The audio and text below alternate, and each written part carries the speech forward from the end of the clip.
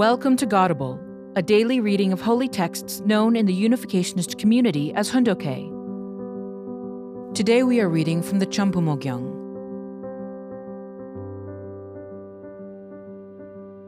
Chambumo Gyeong, Book 7. True Parents' Course of Suffering and Victory. Chapter 1, Section 3, Paragraph 11. In Hungnam, in the winter the temperature dropped to minus 23 degrees Celsius. Although I wore only thin, unlined clothes, still I did not think it was cold enough. The way I fought to overcome the cold was to think, let it get colder.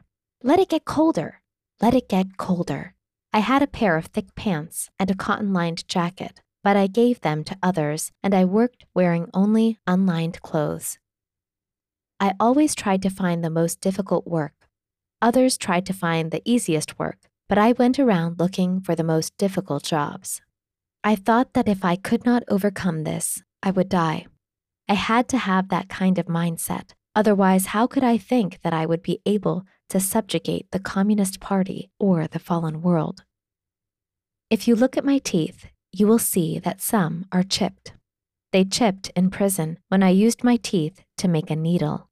Needles were scarce in prison. Since we could not buy them, we had to make them. In the fertilizer plant, we used hooks to bind up the bags filled with fertilizer. We used those hooks to make needles. We had to gently beat the end of the hook thousands of times, not strongly, but rather gently, until it eventually became flat. We used a piece of broken glass to cut off the barb of the flattened hook. Then we sharpened it. The needle hole should not be round, so we bit it strongly with our teeth to make the hole oval-shaped. Finally, we had to cut it, but since we did not have any tools, we used our teeth again. While I was doing that, my teeth chipped. Now when I look at my teeth, I recall my life in prison. Once I made my needle, news about it began to circulate. Every Saturday, inmates came to me to borrow my needle. Then sitting like a king on his throne, I would lend the needle to them, saying, "You, take this and go. You, take this and go." Because I helped people like this, they greeted me as I went out for work in the morning. You too should be able to make a needle in such circumstances. I thought that my needle worked better than any other needle in the world, since I had made it with all my devotion. There is no way for you to know what life is like in a communist prison. After the Soviet Revolution, many Russians suffered doing forced labor. According to communist ideology, there should not be any bourgeoisie or reactionaries. The Communist Party of the Soviet Union wanted to kill all who opposed them, but they could not do so outright due to the worldwide public opinion. Therefore, they mobilized people into forced heavy labor and waited until they died. The place I was imprisoned in North Korea was a forced labor camp. The Communist Workers' Party of North Korea imitated the Soviet Union's practice of subjecting prisoners to forced labor and working them to death. The strategy of the communist government was to force people to do heavy labor until they died. Almost all prisoners in Hungnam prison died within 3 years. They were almost certain to die within that period. Without providing adequate food, they forced them to do heavy labor. Being sent to the camp was like a death sentence. In a normal situation, if people ate 3 good meals a day, then a group of 10 would be able to fill 700 bags of fertilizer per day at best. But in the labor camp, we had to fill and carry almost twice that amount. The ration of food we were given was so small it amounted to 3 big spoonfuls. Since we did heavy labor every day, we often staggered on the way to the factory after breakfast. Each morning, I dragged my legs to the factory and started to work. It was unimaginably miserable. There was a huge square in the ammonium sulfate fertilizer factory of Hungnam where I worked. After the white ammonium sulfate fertilizer was made, it was carried on a conveyor belt to the middle of a large open area, where the white fertilizer was dropped to the ground like a waterfall. It piled up to about 20 meters high. The fertilizer dropping from a high place like that wide conveyor belt was a magnificent sight, just like a waterfall. It had to drop down from a high place so it would cool, because if it were too hot, it would not harden properly. The fertilizer piled up like a pyramid, and our job was to put it into bags. The fresh pile was soft, but once it had been there a while and the crystals had melted from the heat, it became hard as stone, just like a mountain, and turned deep blue like an iceberg.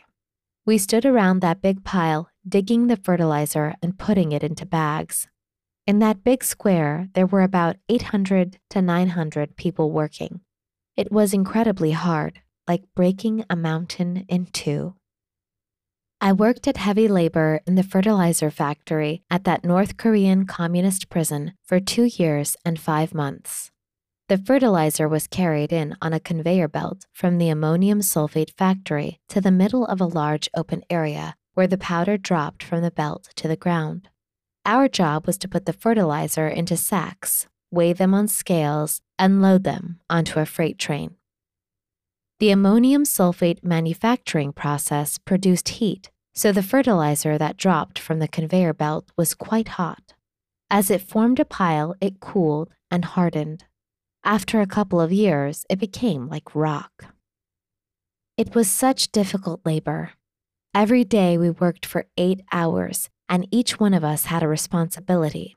10 people made one group, and each group was responsible for filling and loading 1,300 bags in 8 hours. If we did not achieve our quota, our food ration would be cut in half.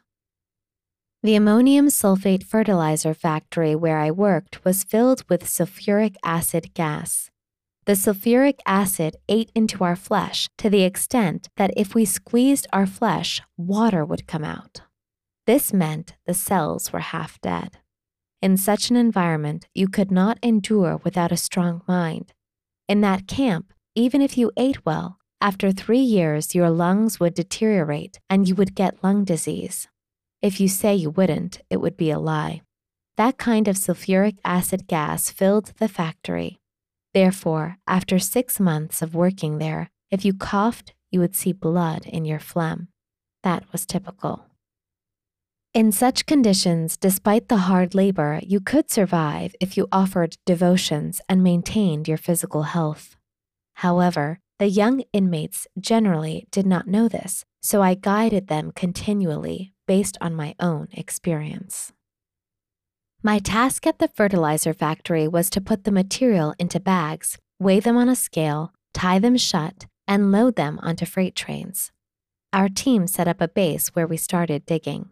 We did not make it near the center of the pile because people were constantly scooping out the material there. Rather, we set our work base about 10 to 15 meters from the edge of the pile and started working. After we loaded the bags onto the train took them to the harbor where they were loaded onto waiting Soviet ships. Every day, several tens of thousands of tons were loaded, and the bags needed to be counted correctly. If we did not meet our quota, there would be a big problem. That is because it involved a diplomatic issue between the Soviet Union and North Korea. Therefore, no matter what, we had to meet our daily quota. If for some reason an inmate could not fulfill his portion, he would be demoted to a second rank and sent to a place where the prisoners had to make sacks with straws. They received only half their food ration. If he failed again, he would be demoted to a third rank and sent to braid ropes out of straw, and with this task his ration of food would be reduced to only 1/3. When that happened, it was like a death sentence. Ultimately, the reason the prisoners went out to work mustering all their energy was to get one whole ration of food. When they came back in the evening, their greatest hope was to receive the same portion of food as the others. But when they received only 1/2 or 1/3 of a portion, their spirits were crushed. Being desperate for food, they had no choice but to work until they died. Even when I suffered from malaria in prison, I did not pray for help. Rather, I fasted and thought, Let's see what will happen. There was no medicine for the malaria, and I was sick for 24 days, but I still managed to do my portion of the work. In the morning, when we came out of our cells, the guards would gather us into the yard for inspection. They would check our bodies thoroughly for any contraband. This took 1 to 2 hours. The work started at 9 a.m., and we had to walk 4 kilometers to the work site, which took about an hour to an hour and 20 minutes. Including eating breakfast, it took more than 2 hours, so in order to get to the job site by 9 a.m., we had to get up at 4:30 a.m.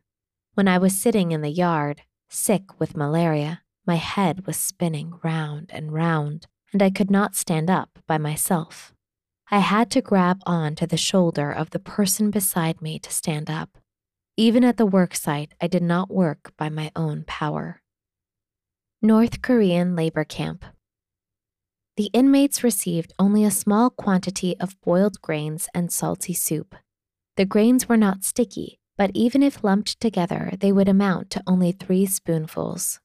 Despite that small ration, even if an inmate was sick, he would force himself to go out to the worksite, for if he did not, his ration would be cut in half. Hungnam prison pushed people beyond all human limitations.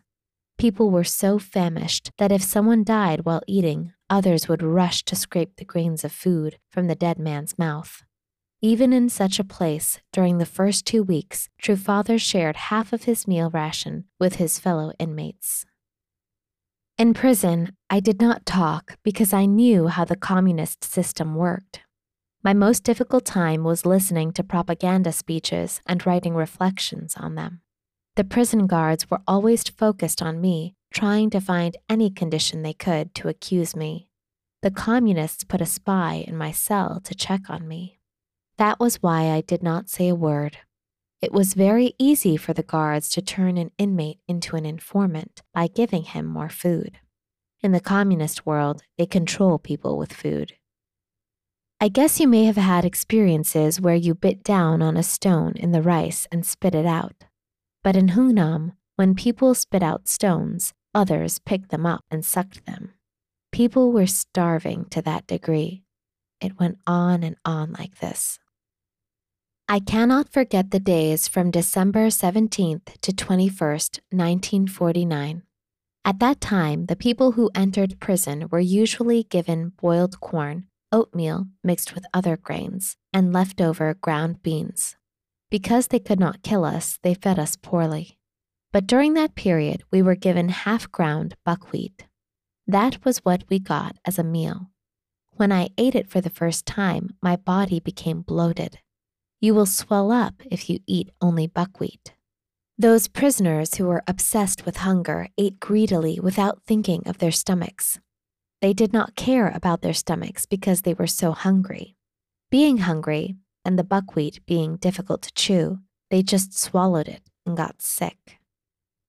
I already understood that potential problem, so I ate 3 times slower than usual.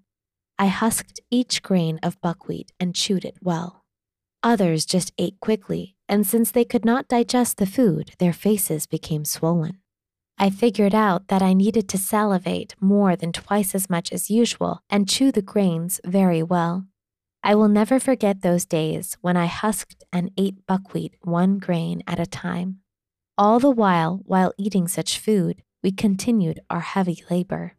I realized at that time how precious food is. I realized that even 1 grain of rice is priceless. Even now, whenever I sit down at the dinner table, I am reminded of that time. Thank you for listening to today's episode of Godable. Godable is brought to you by the National Victory Fund and support from listeners like you. To donate, visit godable.org. Thank you.